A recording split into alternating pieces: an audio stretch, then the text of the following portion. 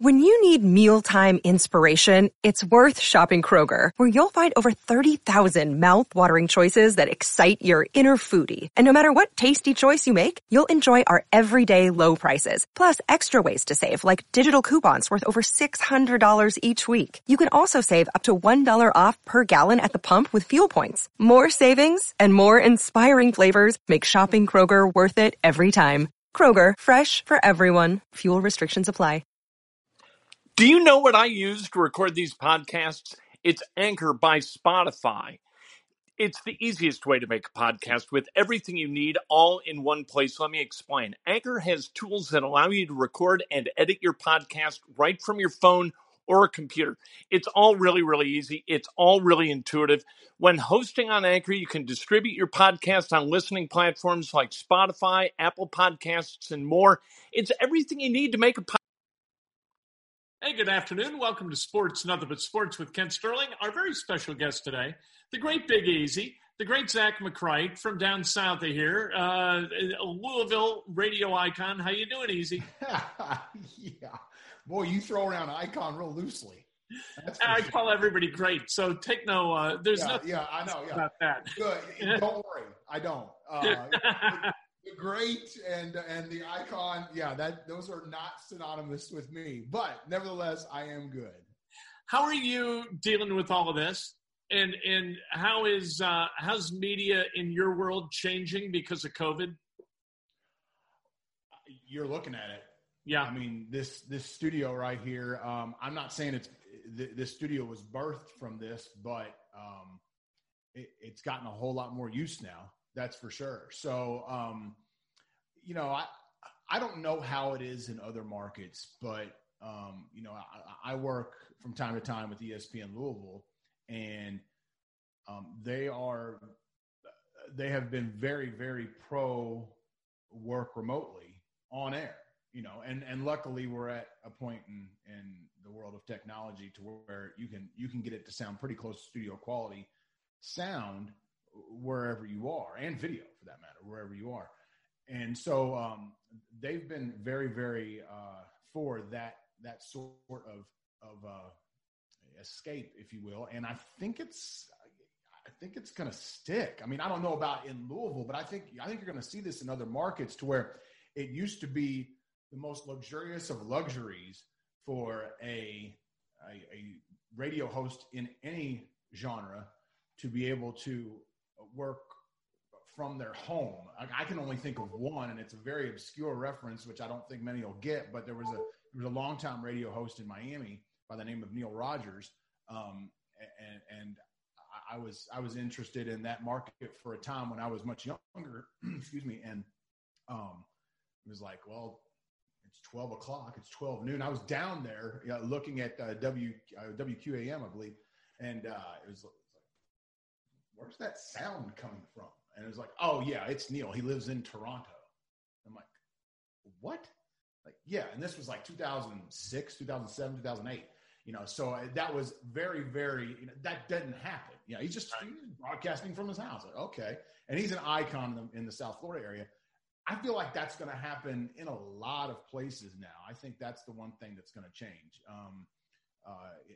Who knows how fast, but you might see, I think you might see studios or radio corporations decide, hey, let's not spend all of our money on real high-tech sound compression equipment, everything that goes in a rack, right? Right. Microphones, et cetera.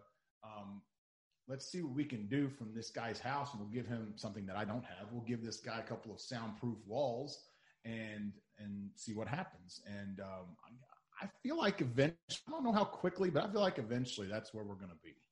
You see it on TV too, right? They've got shows on all the news networks with 4 or 5 people all in distant locations, and all they're doing is what we're doing. We're using laptops or iPhones to convey their image and their audio, and boom, it seems professional, and we're adapting to it, I think, quite well as an audience. And how long have we seen that? And I know it's a different medium, but how long have we seen that in the print medium? I mean, yeah, right. We're all typing from the proverbial basement now, right? And including not just bloggers and that type, but I mean, all of the very well-known, very, very well-respected writers around the country are all typing from a desk that is 100 feet from their bedroom. Right. And so, so I don't see why. I mean, it seems as though as everything evolves, everything in our lives evolves, including our lives outside of these walls. This is the next natural step, right? At least it feels that way in this business. Let's talk about Louisville for a minute. Indianapolis has got the 500, and the 500 was scrubbed during the month of May, and it's going to be run, hopefully, knock wood, on August 23rd. The Derby is going to be run later. What was Louisville? How did Louisville adapt to a non-Derby kind of late April, early May? Great question. It was odd. I didn't know how odd it was going to be until it got here. I mean, we all kind of speculated, but that was right in the middle of everybody being in quarantine and everybody getting fed up with being in quarantine, and so I think everybody took it hard. They would have taken it hard regardless, but that on top of most people being inside their houses with the exception of going to the grocery for the 6 to 8 weeks leading up to that point, made it, I think, very, very tough on a lot of the people who love this area. I think the good news, if there was any, was that a lot of places had some sort of racing. So if the racing diehards at least got a little bit of a fix. Yeah. But it hurt. It hurt. And I think the biggest thing I think it's going to end up hurting in the Louisville area is the local economy. Now, it is slated for Labor Day weekend. So, and the Churchill Downs said they are planning, and they just had a press conference last week, they are planning to have a very limited number of people. Now, usually the Derby has, much like the Indy 500, the Derby will hold about 150,000 people or somewhere thereabouts. They're going to limit it to 20,000. So it's going to be slim pickings in there. And I get it. There's going to be a lot of room around each other if you want to be that way. Right. But the question will become, I think, and I think there'll be more of this story as we get closer to September, is how is this helping or hurting the local economy? It obviously hurt everybody at the same time back in May. So there was no real diversion to see or specification on how it really hurt the economy as it pertains to the Derby itself. We're going to find out now in September when the attendance drops by 75% and all of the other numbers that go with the Kentucky Derby, that are associated with the Kentucky Derby, go down, and see what really happened to the local economy in 2020 compared to markets similar to Louisville around the entire country when they don't have that one marquee event. Has Louisville basketball suffered at all from a popularity standpoint because of Katina Powell and Rick Pitino and Jurich and all the crap that happened with that program that seems to be in the past now? Well, I'll get back to that last couple of words you said in a second there, because I'm not sure it's completely in the past. However, yes, I do think there was some I don't think I realized until it happened the pull that Rick Pitino had. And when I say pull, I mean just the pull in, the gate pull. Right. The pull into the arena. There was a buzz about the program, especially under his tenure, that people around here took for granted. I know I certainly did.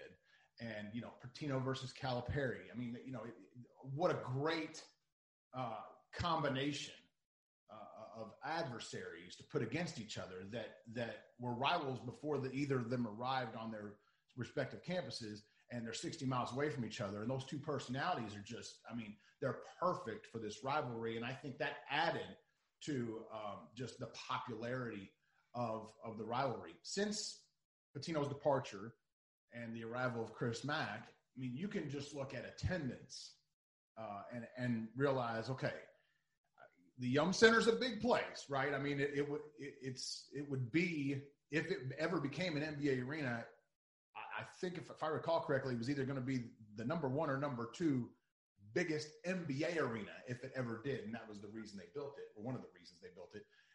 I mean, it holds 23,000.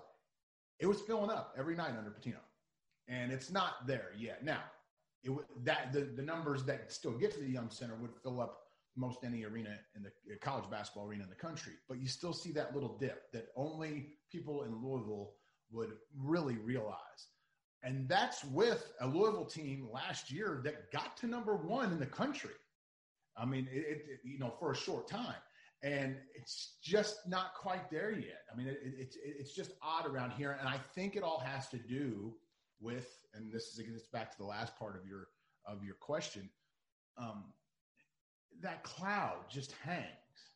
And it's an NCAA cloud. I think Louisville fans are over the fact that, yes, the indiscretions that were here on this campus were certainly, at the very least, unethical and maybe even more than that, immoral, it's illegal, etc. Who knows, right? But the NCAA cloud that still hangs over now, maybe past Katina Powell, but on to Brian Bowen. Yeah. Is one that sits there and I think really messes with the psyche of the Louisville fan, whether they'll admit it or not.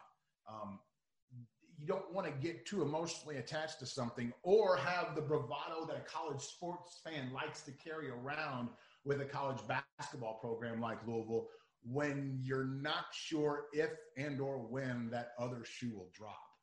And so I think that all kind of it's a weird storm that's kind of been brewing here ever since Chris Mack stepped on campus, and Chris has done a pretty good job, kind of maneuvering through those murky waters. But everybody's kind of waiting for the other shoe, and I think you see that in the arena on game night. And that's the difference to me between Pitino and Mack. Basketball acumen, Mack might actually be a better coach. I don't know. But from a charisma perspective and a guy you put on a billboard, Pitino draws eyeballs in a way that Chris Mack will never. And I feel like that's the difference between college sports and pro sports, right? Yeah. Regardless of sport. When it's a pro sport, we gravitate, for lack of a better word, to the player.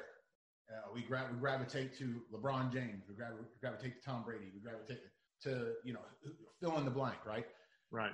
In college sports, almost all college sports, I mean, I can't really think – I'm trying to go through a list of college football players that we really do that to. Do we do it to Taylor Lawrence? I don't know. But I feel like we do it to Rick Pitino, and we do it to Nick Saban, and we do it to Ed Orgeron. And, Bill Self, Roy Williams, I mean, John Calipari, it happens everywhere to where in college sports, we need one personality that's not going to leave us every year or every 2 years or every 3 years like they do in college sports. We need to latch on to that person, and that's our guy. That's our guy. And so when you lose a Rick Pitino, the replacement is not going to be the same as it pertains to that sort of personality, that sort of magnetic personality to where, yes, I love everything he's doing. He has to win, but I also love everything he says. And if I don't like what he says, I'll find a way to defend it because that's my guy. Right. And so far, I think Louisville fans are having a tough time with that, but it's not all Chris Mack's fault. I think Chris Mack, we saw in the Cincinnati Xavier rivalry, right? Whenever you had the brawl, and it was Mick Cronin, Cincinnati Bearcats, and Chris Mack, Xavier Musketeers. I mean, you saw some personality from both of those coaches. It's a similar dynamic, I think, to Indiana, where Bob Knight is still this, and Pitino will be this way in Louisville for a long time. Knight is still this monolithic figure in Bloomington, and Archie Miller is neither as dynamic nor as successful. And so people kind of keep their distance a little bit. At least Crean had some gravitas and had the number one team in 13 for a bit. And so you could kind of rally around that. But with Miller, we've yet to get there. So I totally get what you're saying. Thanks for taking the time, brother. Hey, happy to do it, man. I get to use the at-home stuff. It's a lot of you know all about your at-home stuff. You're good. You're good to go. I don't get to use this as often, so I'm in. Thank you, Easy. Say hey to Lady Britt, of course. Will do. All right, Breakfast with Kent, Monday morning, 8 o'clock on Facebook Live, and then, of course, immediately following that on Twitter and Periscope, all brought to you by the great people at Today's Dentistry.